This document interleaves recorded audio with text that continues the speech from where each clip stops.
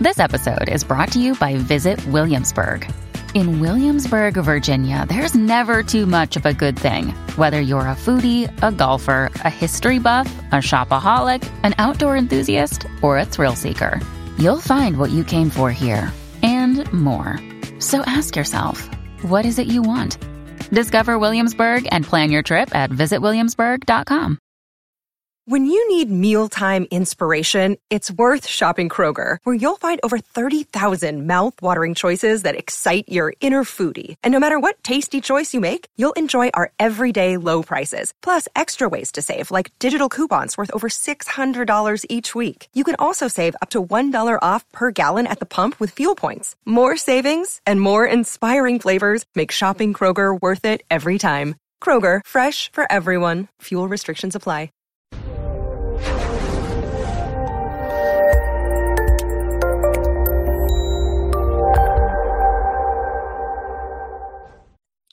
This episode was pre-recorded as part of a live continuing education webinar.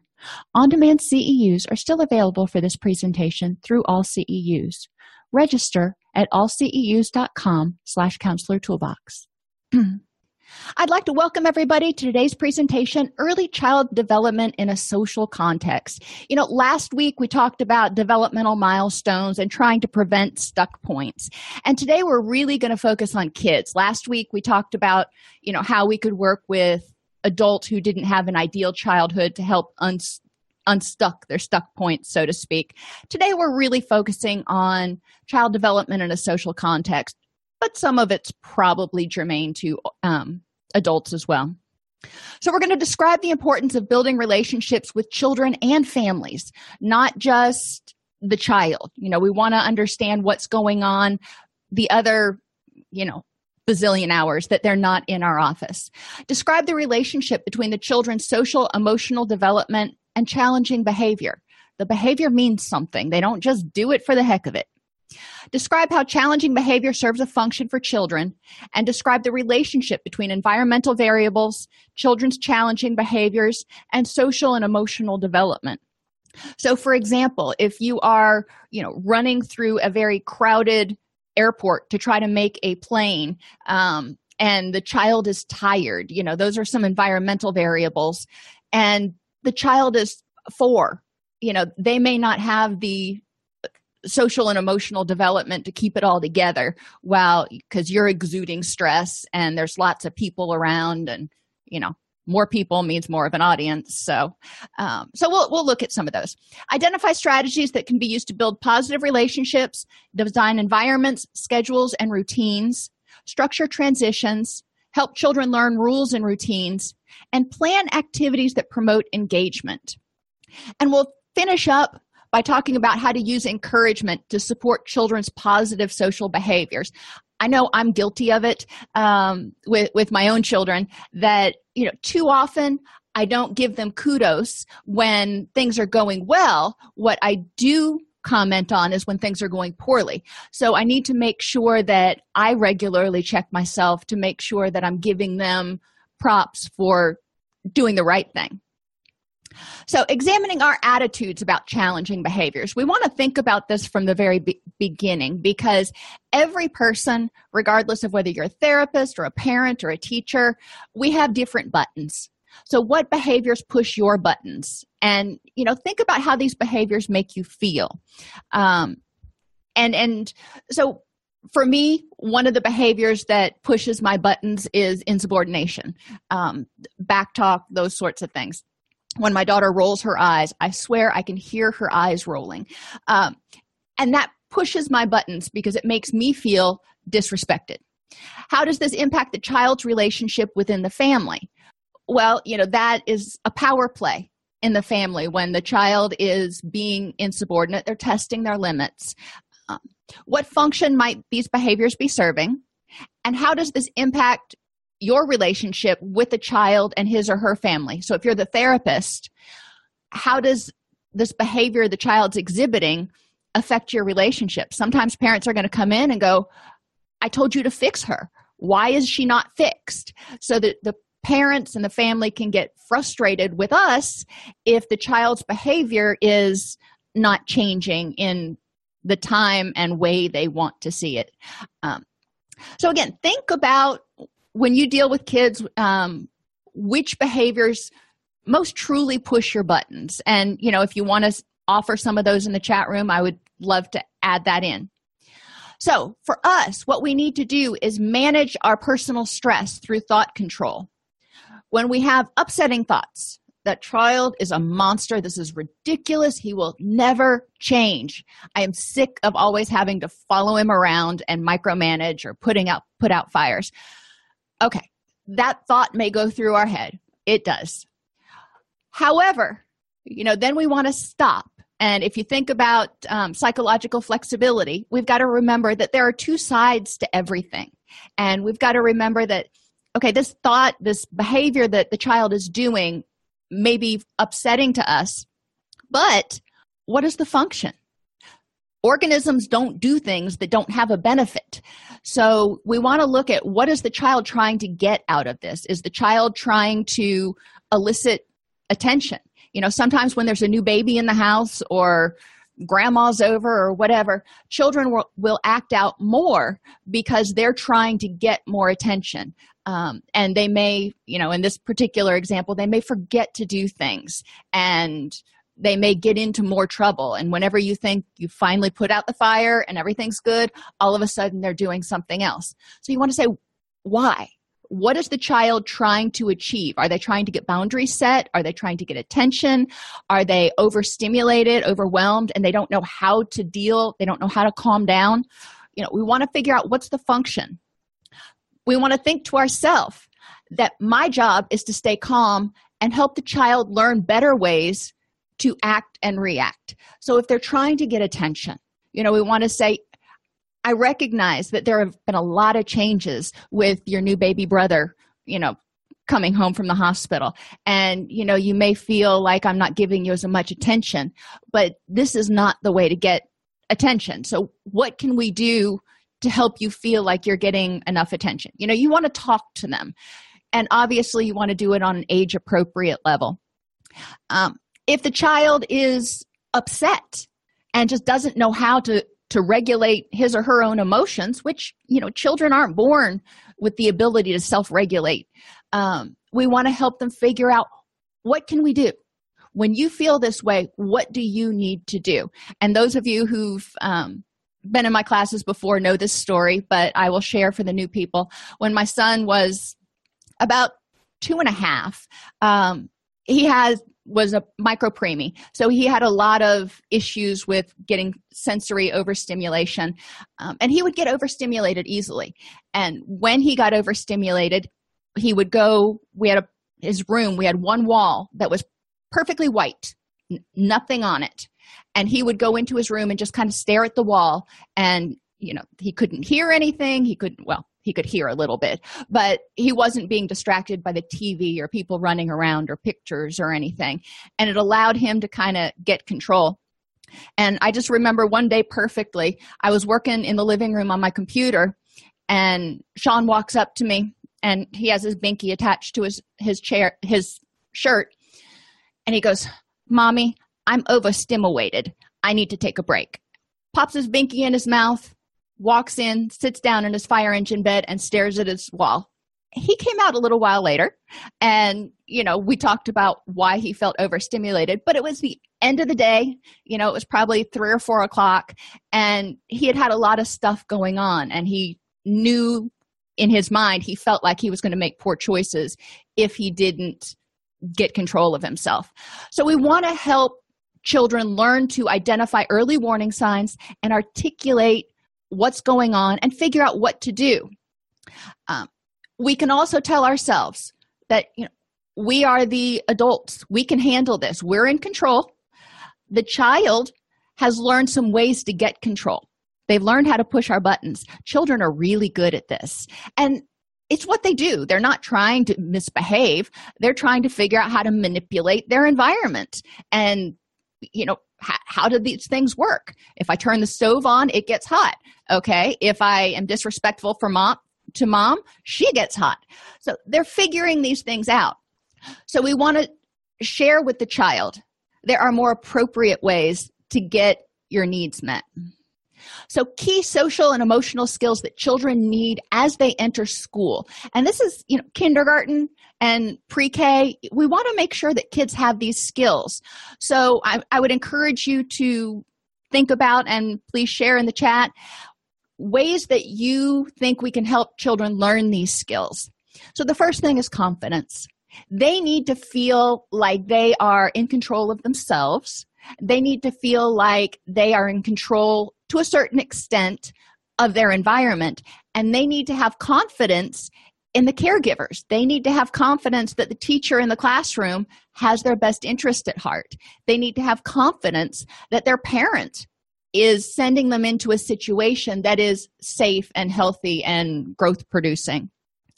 They need the capacity to develop good relationships with peers and adults. So, obviously helping children develop relationships with peers as they're getting into school, this tends to be easier. There's a lot less bullying. Not saying it doesn't exist, but there's a lot less bullying in pre-K and kindergarten. And the few children that do have some acting out issues and biting issues often have something going on somewhere else that is triggering it. So we still want to help them figure out, how do you interact with others? How do you share toys? How do you assert yourself? And how do you communicate with adults? Because you don't treat adults the same way necessarily that you treat, your peer. They need to have the ability to concentrate and persistence on challenging tasks. A lot of times kids will give up as soon as something gets tough. They're like, I can't do this, and they'll walk away. I remember when my kids started learning algebra, and they're like, I can't do this, and they kind of walked away. And it was up to me at that point, since they were homeschooled, to figure out, okay, what's a better way to teach this? How can I help them figure out how to get through it? Because the way you teach to one person is not going to be the same way that another person learns or another person learns. So I had to learn different techniques, such as using manipulatives or giving real life examples. When we learned fractions, we cooked in the kitchen a lot. So, if we needed a cup of milk, I would give them a quarter cup measurer, and I'd say, how many of these do we need in order to get a cup? And they would learn their conversions that way. So we want to help them be persistent. Even when they feel like giving up, we want to encourage them. We don't necessarily want to do it for them, but we want to help them. They're stepping out of that comfort zone. Just like, if you took gymnastics, when you first learned to do a back bend, you didn't just wake up one morning and throw yourself back. You woke up one morning and you went to the gym, and your coach spotted you by putting his or her hand behind your back so you wouldn't fall down, and you gradually worked down there. So somebody was there to spot you, to help you, to encourage you. They need to have the ability to effectively communicate emotions, which means they need to know what they are. So, and with kids, I break the rule of happy, mad, sad, glad, and afraid. With adults, I have them use different words. But with kids, especially with little kids, one of the fun things to do is to ask them, what does happy look like? And what does angry look like? And they'll make the face, and then we can say, what makes you angry? And kids know this, but they have to break it down. When they're in that mood, when they're in that emotion, it's harder for them to think, just like it's hard for us to think when we're enraged. So we want to help children learn to identify some of these emotions and learn how to cope with them. When you're angry, what can you do? Not hit, not bite. What are some alternatives? They need to have the ability to listen to instructions and be attentive. And especially with kids with ADHD, this can be really difficult. But even for other kids who don't have ADHD, we can't give 15-part instructions to a 6-year-old. You want to give one or two things. And we're going to talk about ways to develop that and to set up a home or a classroom in order to help children remember. Because sometimes parents will come in and they're just like, he's in 2nd grade and I'm still having to henpeck him all the way through getting ready for school in the morning. So we want to talk about, okay, what are some ways that you could scaffold so you can back off of having to micromanage and the child can be empowered to follow instructions, and the ability to solve social problems, when there's a fight, when you need to share, etc. So we definitely can encourage and teach these skills by appropriate modeling as parents, definitely, and teachers and counselors. If a child gets us upset, they do something and it pushes one of our anger buttons, we can take a deep breath and acknowledge how we feel, put a label on it. I'm feeling angry right now, and then talk it out, or model the appropriate coping behavior so the child can understand. The other thing we want to do with children is they are very egocentric. So if you're having a bad day, children often think it's their fault. So we need to make sure that we set some boundaries. If we're having a bad day and it has nothing to do with that child, we can say, you know what, I'm having a really tough day today. Has nothing to do with you. I'm really happy to see that you're here today. Or, for a parent, they can say the same thing. Mommy had a really tough day at the office today. I am so glad to be home and to get to spend time with you. So the child can say, okay, that's all good. Because when children sense stress, they tend to act out more. Yelling is definitely not helpful. Very true. When you start to yell, the child may become scared, may become intimidated, or may learn, because you're modeling that behavior, that that's the appropriate response. And that's just an aggressive response. So we want to help them figure out what it is. And sometimes the most poignant corrections are when mom or dad doesn't raise their voice. If they're just very matter of fact, it's like, oh, I really did it now. Another suggestion from Kelly was finding an already established skill or something they enjoy or are good at to ground in and compare from a strengths perspective. So if you're teaching them, something that they're having difficulty with, like algebra, let's find something that they're good at. Maybe they're good with addition and subtraction and multiplication, and figure out how to connect the two and look at the strengths, and then gradually move it forward. Depending on the age, you can use homework with adolescents in which they'll look at the mirror and say 3 to 5 positive things about themselves each night in order to reshape cognitive distortions. So yes, Zachary, that's an awesome technique for adolescents and even for younger kids to develop that self-esteem, the sort of Stuart Smalley approach to self-esteem, reminding themselves that I'm good, I'm okay, I can do this. And sometimes they can even just look in the mirror and remind themselves of 2 or 3 great things they did that day. And they opened the door for somebody, they helped somebody whose locker was stuck, or whatever the case may be. When children do not have these skills, they often exhibit challenging behaviors. When children don't feel confident, they may withdraw, or they may act out because they don't want to be found out. When they don't have the skills for emotional regulation or social problem solving, then they may hit, they may bite, they may become more aggressive.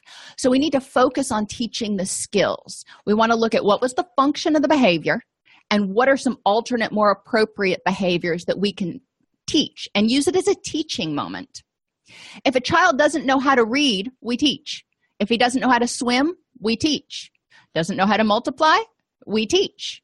Doesn't know how to drive, we get someone else to teach. No, I jest. We teach. If a child doesn't know how to behave, what do? A lot of times we punish instead of using it as a teaching moment. So that was a quote by Tom Herner. And, it's really poignant when you think about it, because we do. A lot of times when children misbehave, we try to eliminate the behavior, get rid of it. We don't put anything in its place. We don't provide an alternate. We don't teach. We just punish. And eventually you're going to get a child who's like, I can't do anything right. I don't know what the right options are. I know what all the wrong options are. I don't know what the right options are. So basic assumptions. Challenging behavior usually has a message. I'm bored. I'm sad. You hurt my feelings. I need some attention. The list can go on. Children often use challenging behavior when they don't have the skills they need to engage more appropriate interactions. They don't know how to deal with their anger. They don't know how to handle it if somebody is hogging the ball and won't share it on the playground, or, took their turn in circle time. Behavior that persists over time is usually working for the child. Remember, I said children, people don't do things that aren't rewarding. So we want to look at what's the reward to this. And sometimes even getting sent to timeout or to the principal's office is a reward. And you're like, well, how can that be? Well, because the child was triggered in some way and they needed quiet. They needed time to get their thoughts together. And they needed to shut the stimulation out for a little while. So we really want to look at what's the benefit. We need to focus on teaching children what to do in place of the challenging behavior. Create an environment where every child feels good. Not every child is going to be able to do everything that comes along. I remember when I was, in school, I was awful in gym class. That was like my least favorite class because, I knew that was not my thing. So I always dreaded going to that class. We want to create an environment where every child feels like they have some control and can have some successes. Design an environment that promotes child engagement. So ask them what they want to do. This isn't always possible in school, and it's not always possible at home, but you can give children options. We need to eat dinner right now and do these things. But, once those things are done, what do you want to do? So provide a reward for the child so they feel like, okay, if I play ball here, then I'm going to be able to get something out of it. Focus on teaching children what to do, such as teaching expectations and routines and skills that children can use in place of challenging behaviors. Again, like you guys have pointed out, we need to model these behaviors. We need to help children learn from the very beginning. I know when I would take my kids to the doctor, I always hated taking them to the doctor because I felt like such a big bully because it was always for a shot. And they always looked at me with those eyes like, why did you do this to me? But before we would go, I would acknowledge, okay, we're going to the doctor. I know it's kind of scary. What can I do to help you through it? So they could start putting a word or feeling to what their physiological response was, and they could start feeling like they had some control. And we would talk about, what was going to happen. In order to build relationships, we want to help each child feel accepted in the group. Help them find their strength, their niche. When I used to work at a residential facility, therapy groups, in-depth processing therapy groups, those aren't my strength. I can do individual, I'm great. I can do psychoeducation, great. Intervention, great. Therapy groups, not so much. It's not my favorite. Can I do them? Yes, but there were definitely other people who were more talented who, maybe didn't like to do or didn't feel as talented at psychoed groups. So we want to look at what can each child do? What can you bring to this? It's like a football team. When you have a football team, there are a bunch of different positions, and not every child is going to be the quarterback or a linebacker or a running back. Each child has their own unique strengths, and we want to find those and help the child see their strength in the situation. Even if it's just, all right, your strength is you're persistent. Assist the children in learning to communicate and get along with others. And, we want to help children at this age really take other people's perspectives. How do you think Johnny felt when you did that? And if the child's like, oh, okay, how would you feel if Johnny did that to you? Well, that would make me angry, or it would hurt my feelings. Okay, so if it would hurt your feelings, do you think it might have hurt Johnny's feelings? And help them work through that, even if you have to do it piecemeal, until the child starts developing that automatic emotional intelligence. Encourage feelings of empathy and mutual respect among children and adults. So we can do activities that help children figure out, what's somebody feeling. Help them learn to read nonverbals and help them feel. When my son was in kindergarten, was the time when Hurricane Katrina hit. And, his dad was law enforcement and was going up to help in Mississippi. And I was in charge of the Katrina, the people that were coming to our area. We had a grant for that. So we were both kind of immersed in Katrina stuff. And he was going to school and, everything was good. And I really didn't think much of it. Should have, but I didn't. And I remember one day, he was just pushing my every button because he was not getting ready on time. He was not coming when I asked him to. We had to leave. He was going to be late for school.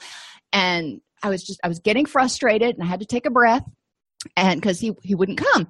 And finally I got him in the car and we got to school and I walked him into his classroom and he promptly walked up. He had been going around the house looking between seat cushions and stuff and finding change. And he pulled change out of his pocket and put it on his teacher's desk. And he said, "This is for the people that were in the storm." And I was just like, I feel so bad for getting frustrated with him. He wasn't going to tell me what he was doing. He had a mission. And, he had empathy for those people, even though he wasn't there. And children can get this from watching the news with us. So we do want to pay attention to how they're reacting and how they're feeling about what they see on TV. And we want to provide a supportive environment in which children can learn and practice appropriate and acceptable behaviors as individuals and as a group. That seems pretty self-explanatory. Children learn and develop in the context of relationships that are responsive, consistent, and nurturing. And this is one of the challenges that a lot of, not only parents, but teachers face. We are, as clinicians, we generally see the child, once a week. It's pretty easy to be consistent once a week. But for teachers that are seeing them all day, 5 days a week, and parents that have them 7 days a week, it's a little bit more difficult to be consistent because life gets in the way and, they can have a bad day at work or, maybe some other child is acting out or maybe they didn't sleep well the night before. So they let some things go that day. So consistency is really important, which is when I work with parents, I say, rules are good. Rules are great. Children do crave structure, but too many rules, you're not going to be able to consistently enforce. And if the child figures out a way around it, and they will, then you're going to be fighting a losing battle. So make the rules manageable. Make them in a way that we can explain the reasoning for those rules, why you have to be in bed at 8 o'clock, why you have to brush your teeth, etc. And they need to be nurturing. They need to be rules that are going to help the child grow into productive human beings, not, don't talk, don't trust, don't feel, sit over there, be quiet and watch TV. That's not real nurturing there. So we want to make sure that we're responsive. Children with the most challenging behaviors need positive relationships, yet their behaviors often prevent them from benefiting from those relationships. Think about kids. Their attention span is not very long. When we do timeout, we say 1 minute in timeout for every year the child is old. So when they're in first grade, they're 6. That's 6 minutes. 6 minutes is a really long time to a 6-year-old. So, it makes sense when, a child is having to behave all day long in school and, they're having to hold it together and try to keep it on the green light. And then they come home after doing that for 6 hours and they're just like, they run wild. They have all that pent up energy and it's just like, finally I can breathe. I can let it loose. And it took me a while to understand that. But when we allow children to, get out some of that excess energy, we want to help them direct it towards a positive interaction. What can you do? All right, we're out of school. Some kids just cannot go from school to doing homework to whatever. They need time to be kids for 30 minutes or an hour. So we want to say, okay, if you have a good day at school, we can go to the park or whatever. And sometimes, we want to look at whether taking away the particular behavior or the particular activity is effective. Because, if my kid came home from school and he'd been pent up all day and he had all this excess energy, but I found out that he had a bad day at school, he still has that pent up energy. And if I say, no, you can't get it out, you've got to go home and start your homework, how's that going to work? Because the child probably doesn't have the skills to hold it together. So we want to make sure that we're consistent and we're cognizant of what they have control of. How long must it seem to be in school for 6 hours when you're 6? Adults' time and attention are very important, not only for corrective attention, but also positive feedback. So greeting the child when they get up on time and, making small talk and giving them positive feedback when they have a good day at school, or when they say something funny, or when they have a good idea, saying, wow, I never thought about it that way. It gives kids a sense of pride. They're like, hey, cool. And parents are critical partners in building children's social and emotional competence. So like you pointed out, we want to make sure that parents have the interpersonal skills and the assertiveness skills and the coping skills to model what they need to for their children, to model how to deal with arguments with somebody else, etc. So what can we do to build these positive relationships? We can play with them. When you play, there's obviously turn taking, and we decide what to do, and there's compromise, and there's all kinds of cool stuff that comes out of just playing. And it can be a card game. It can be, in the summer, how do you think we should make a slip and slide? We always just got a shower curtain and a water hose, but, you can encourage children's creativity. You can go out there and play, and you can let them see that it's okay to have fun. Empathy. We want to be empathetic with them. What seems devastating to a 6-year-old, we may be looking at it and going, okay, so Tommy was irritable with you. He'll get over it. Don't worry about it. But to a little kid, that can be extremely devastating because they don't have 30 years of experiences that we do. So we want to be empathetic with how they're feeling, what's going on. We can send happy grams, little notes in their lunchbox that just say, way to go, thank you for doing the dishes, or whatever, to make sure that kids know that you love them and you've noticed when they're trying to do the right thing. You can send notes home if they do really well in session. Encourage teachers to send notes home if they do particularly well on a given day. Give kids time and attention. A lot of times that's all they want. Home visits are things that we can do in order to see the environment, but also to let the child know, hey, I want to know more about you. I want to know more about your environment. And we can share our ideas, share our time, share our ice cream cones. And that can help build positive relationships and teach children how to share. Another positive reward can be screen times. How much time they get to watch TV. And that's a great reward that you can give. And sometimes if you want to use screen time and build relationships at the same time, you can and we have mandatory family movie night every Friday. My kids are teenagers, so they got to the point where they didn't really want to play games or anything anymore. So I had mandatory movie night. And, no, we're not doing a lot of talking, but we generally end up talking after the movie. So build relationships with children. If they've got friends at school that you want them to build relationships with, you can get pictures and put pictures of their friends around their bed or in their room so they can look at their pictures of their friends or their cousins or their siblings. So thinking about how you build positive relationships with children, and as a clinician or as whatever your role is, clinician, parent, grandparent, how do you build these relationships? And one of the things that I shared before is definitely knowing your own strengths and weaknesses. One of my strengths is, I'm willing to go to the park. I can do outdoor stuff. I'm great with that kind of stuff. I can do stuff in the kitchen. Great with that kind of stuff. I have no imagination. So tea parties and imagination games just go over my head. I can play board games. So I generally have a selection of things out there. And if the child really wants to do pretend games, I'm like, I'm not very good at that, but maybe you can teach me. When we build relationships with families, we want to make sure that we're not setting an identified patient or, to the converse, blaming the parents for the child's behavior.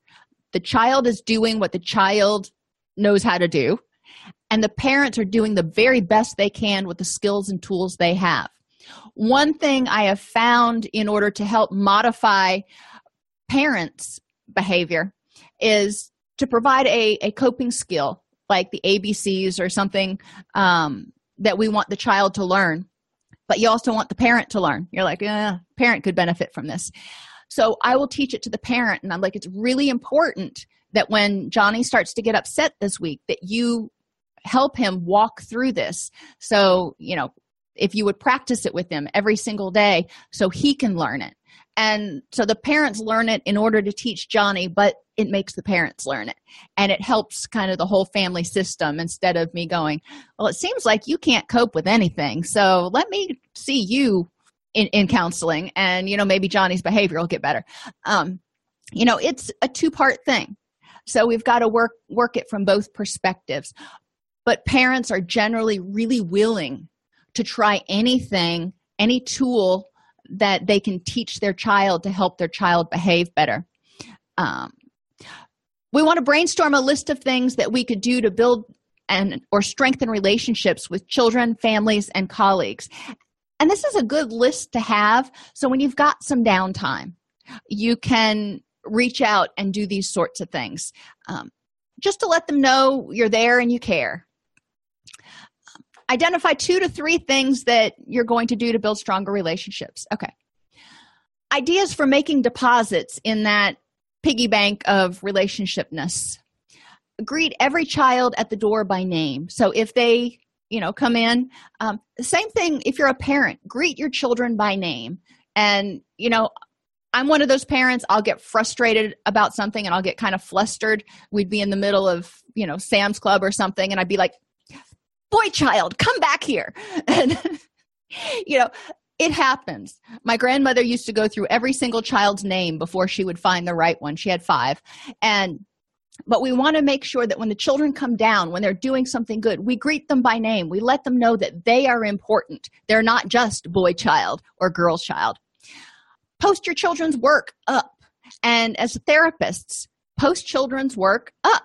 You don't necessarily have to have their name on it for confidentiality reasons, but children feel a great sense of accomplishment if something makes your wall. Encourage parents to have the child share one special thing or accomplishment at dinner each night. So go around the table and say, one good thing I did today was. Talk to a child's parent in front of them to say what a great day the child had, or send home positive notes.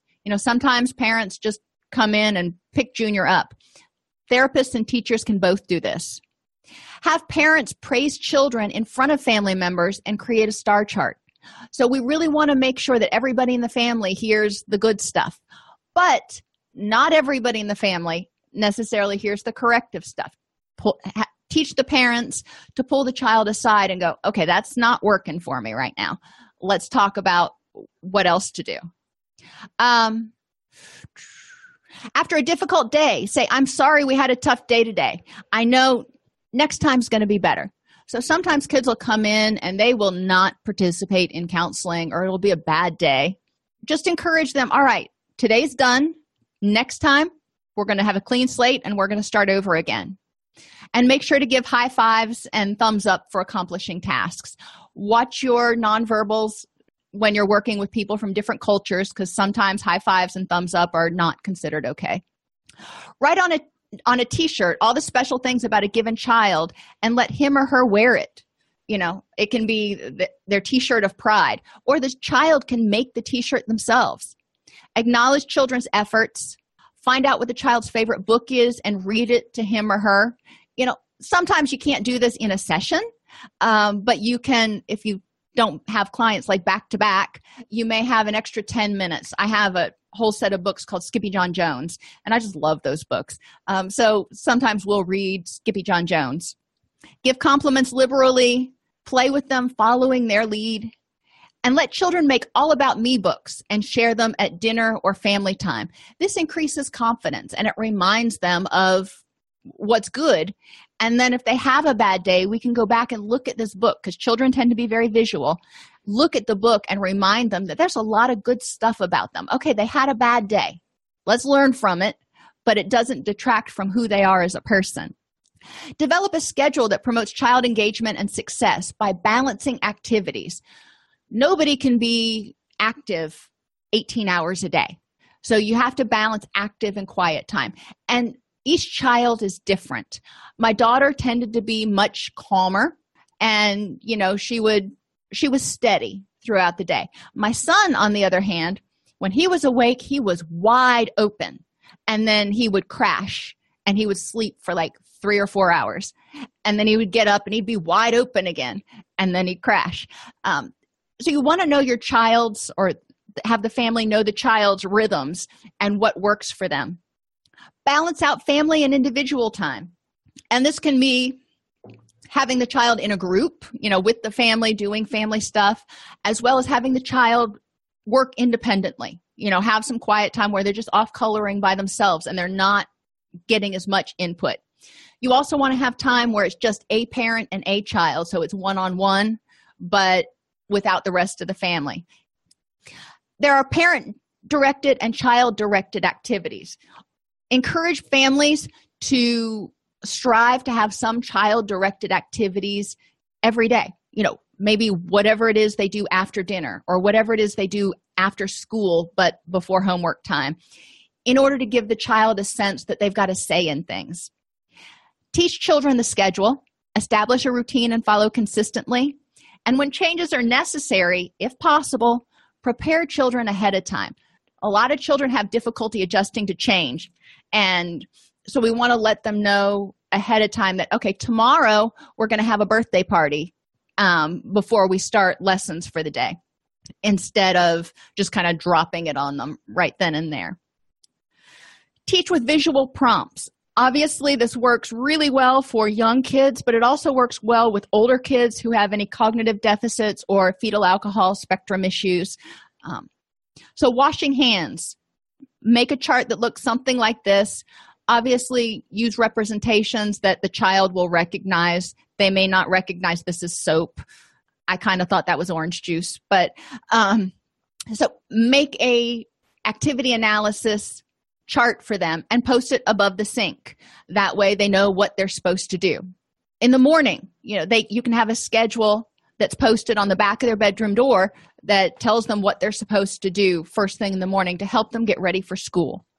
And you want to review these posters with them periodically in order to make sure that they remember they're there and know what they mean. Plan for transitions. Children have difficulty switching gears. It's something some kids do better with that do better with it than others. But in general, we want to help children with transitions. So we want to minimize the number of transitions that they have during the day. You don't want to be switching gears every 30 minutes. Minimize the length of time children spend waiting with nothing to do. Remember what I said earlier, for a 6-year-old, 6 minutes is a long time. So when you're standing in a long line at the grocery store, when you're sitting in the waiting room at the doctor's office, waiting for an airplane to come, children are going to get bored. If it's longer than a couple of minutes, they're going to start getting bored. And when they get bored, they get curious. They start looking around and wanting to touch things. And, they're curious. They're little scientists. Structure any transitions so that children have something to do while they wait. Now, with the advent of mobile devices, most kids get this. But you do want to make sure that they have something, like when you're flying and you can't access necessarily something on a mobile device. Make sure they have something to color with. I used to love when we'd go to restaurants that had coloring stuff on the back of the menus for the children and for me. But we want to make sure that children have something positive to do with their energy and their curiosity during this blank time. Prepare children for transitions by providing a warning. In 5 minutes, we're going to leave the park and go home. when you get finished with taking a bath, then we're going to read a story and get ready for bed. Make sure kids know what to expect. And if you can, provide a warning about what's going to happen. Teach children the expectations related to transitions. In school, when they make transitions, maybe from the classroom to the lunchroom, they're expected to line up in single file, hold hands, do whatever they're supposed to do. They need to know what they're supposed to do, or they're not going to do it. We can't assume that they know. We also can't assume that if we teach it on Monday, they're going to remember on Tuesday. So we want to repeat these rules periodically, as well as have the chart up there. So your visual learners and your auditory learners are getting it until it's ingrained in everybody. And individualized supports and cues.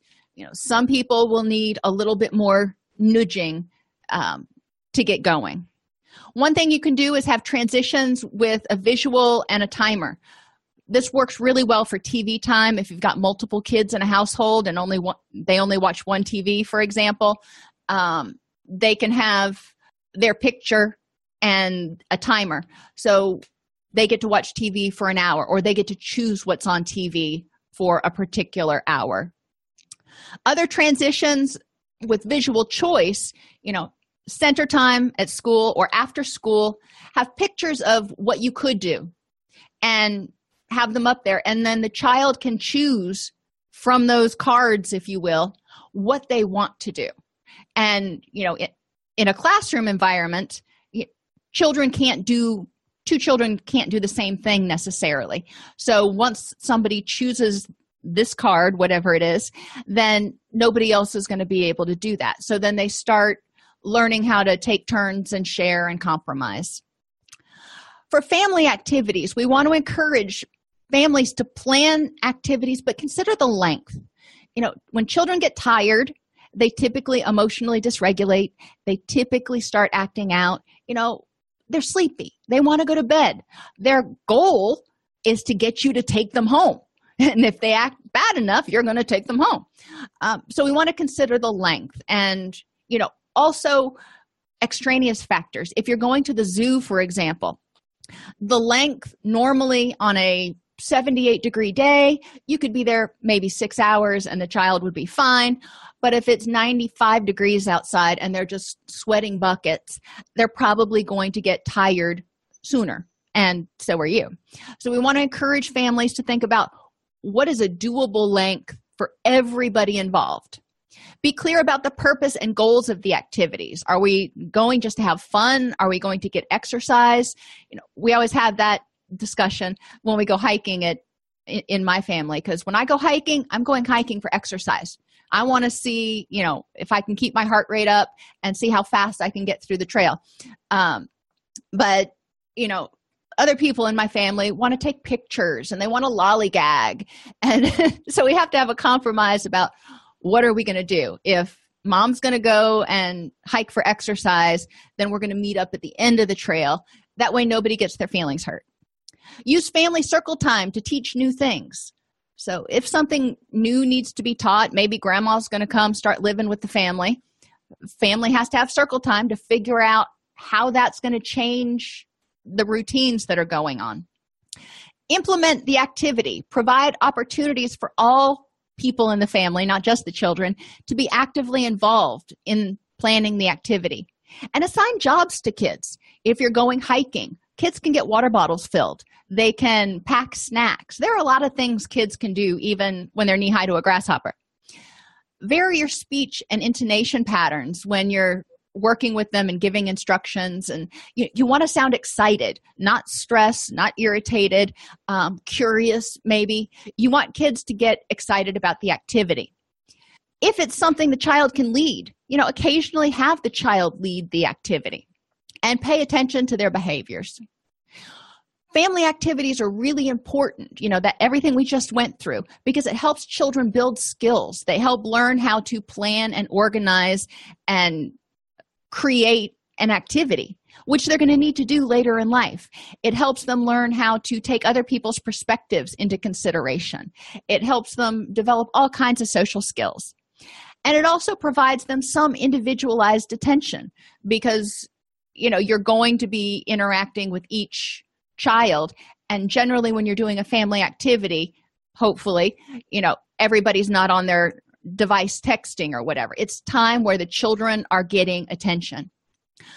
When you're planning and implementing, make sure to ensure the parents are clear about the goal. What are we going to do? If you're going to grandma's house to visit grandma because she's been sick, that's very different than going to grandma's house to play and get in the pool. Encourage them to use peers as models. Ensure participation by all children. You don't want one of the kids just falling back. Make it fun and provide feedback throughout the process. So if they're doing really good, if you go to Disney World, the lines can get really long.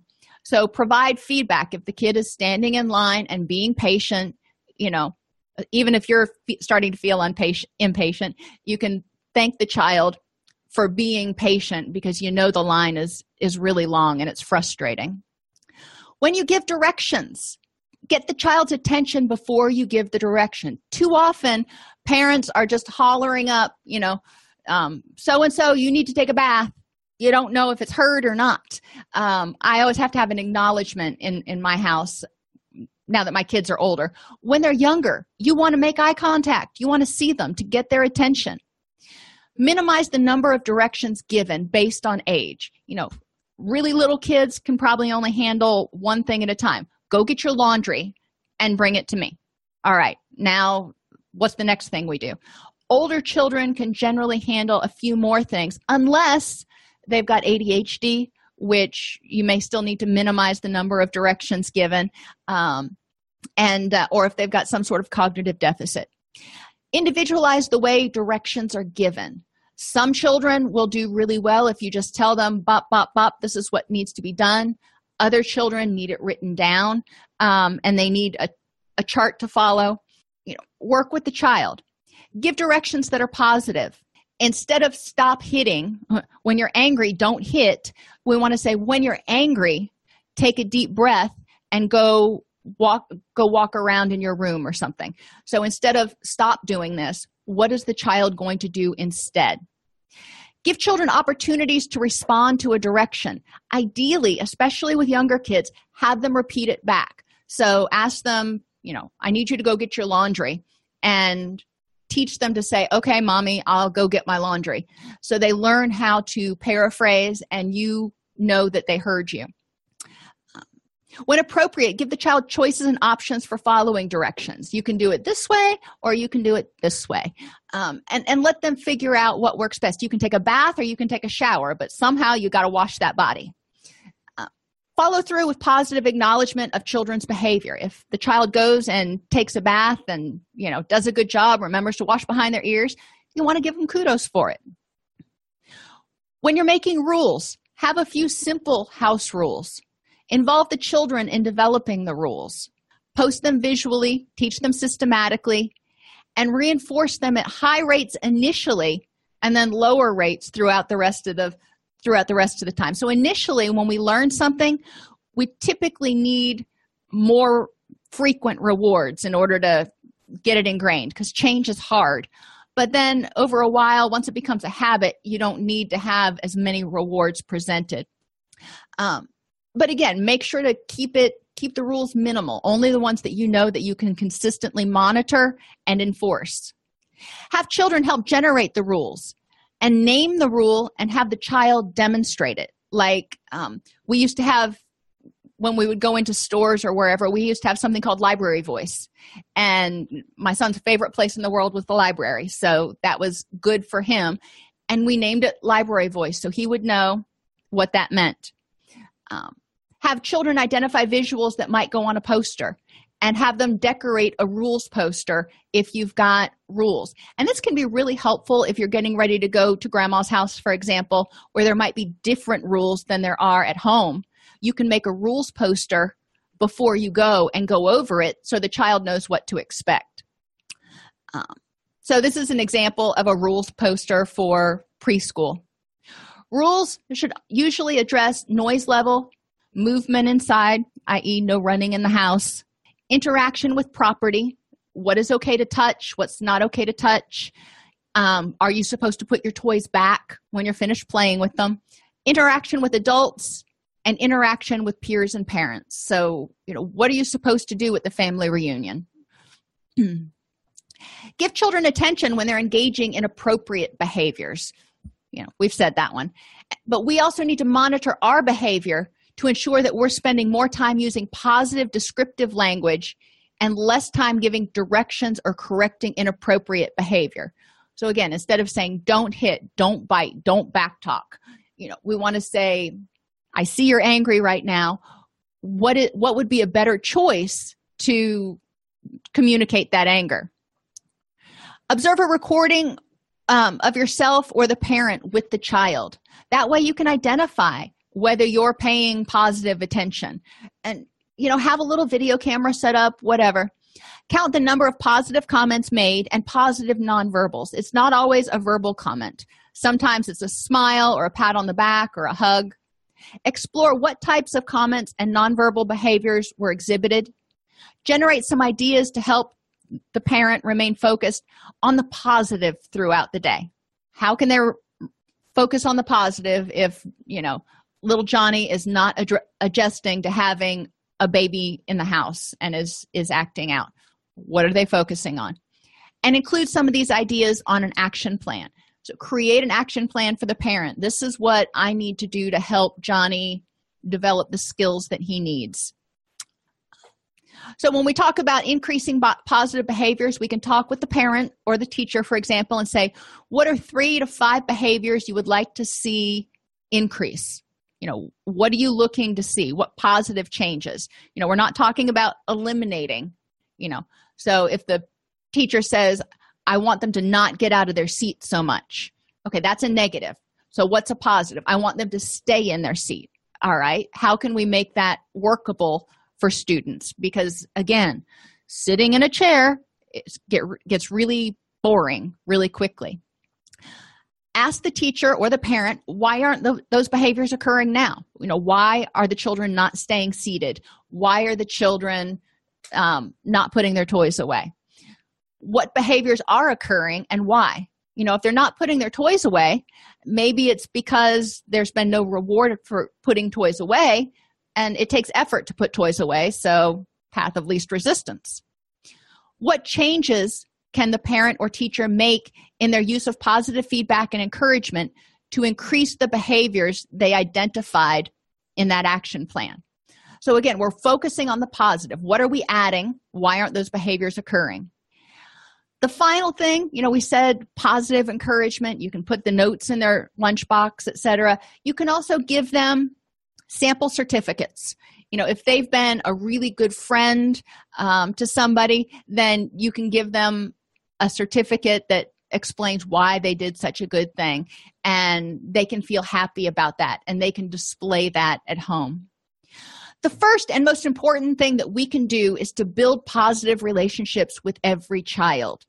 Children are curious. Children want to connect. Sometimes they don't know how. If they're not connecting with you, it's more likely that they don't know how. We want to focus on prevention and teaching appropriate skills. So if a child is shy, for example, we want to respect their boundaries and slowly teach them how to be more confident. We want to promote social and emotional development, but remember that there are no quick fixes to challenging behavior. If the behavior is occurring, it's occurring for a reason because the child doesn't have an alternative that they know of. So they have to learn that alternative. If you learn to play the piano, you don't become Mozart overnight. So changing behaviors takes a while, and children are not going to be perfect. Heck, we're not perfect. So we can't expect children to be. So we need to encourage parents to have patience and chart a baseline so they can see the positive behaviors increasing. It requires a comprehensive approach to building relationships that includes evaluating the home environment and behaviors and teaching the children what to do instead. Couple other comments that y'all made. And yes, Heather pointed out we want to focus on the positives and acknowledge these because we typically, not only do we comment on the negatives more often, but sometimes we can bring out the negatives more often. So we do want to focus on, ourselves. What can I do to bring out the positive behavior in my child? What's going to make it rewarding for my child to, sit still through church or whatever? We do want to provide direction for the right behavior rather than just telling the child what not to do. I think I shared with you in the last class that a place that I just went and did a thing, it was a church, and they had these little bags at the entrance to the sanctuary that had coloring books and crayons. It had something for the kids to do during the sermon so they wouldn't get bored and they wouldn't get up and wander around. So instead of saying, don't get up, they were saying, here, why don't you color? Because then you're not going to want to get up. Are there any other questions? You guys had a lot of great things, I think. And Pat, yes, I have to say I'm guilty.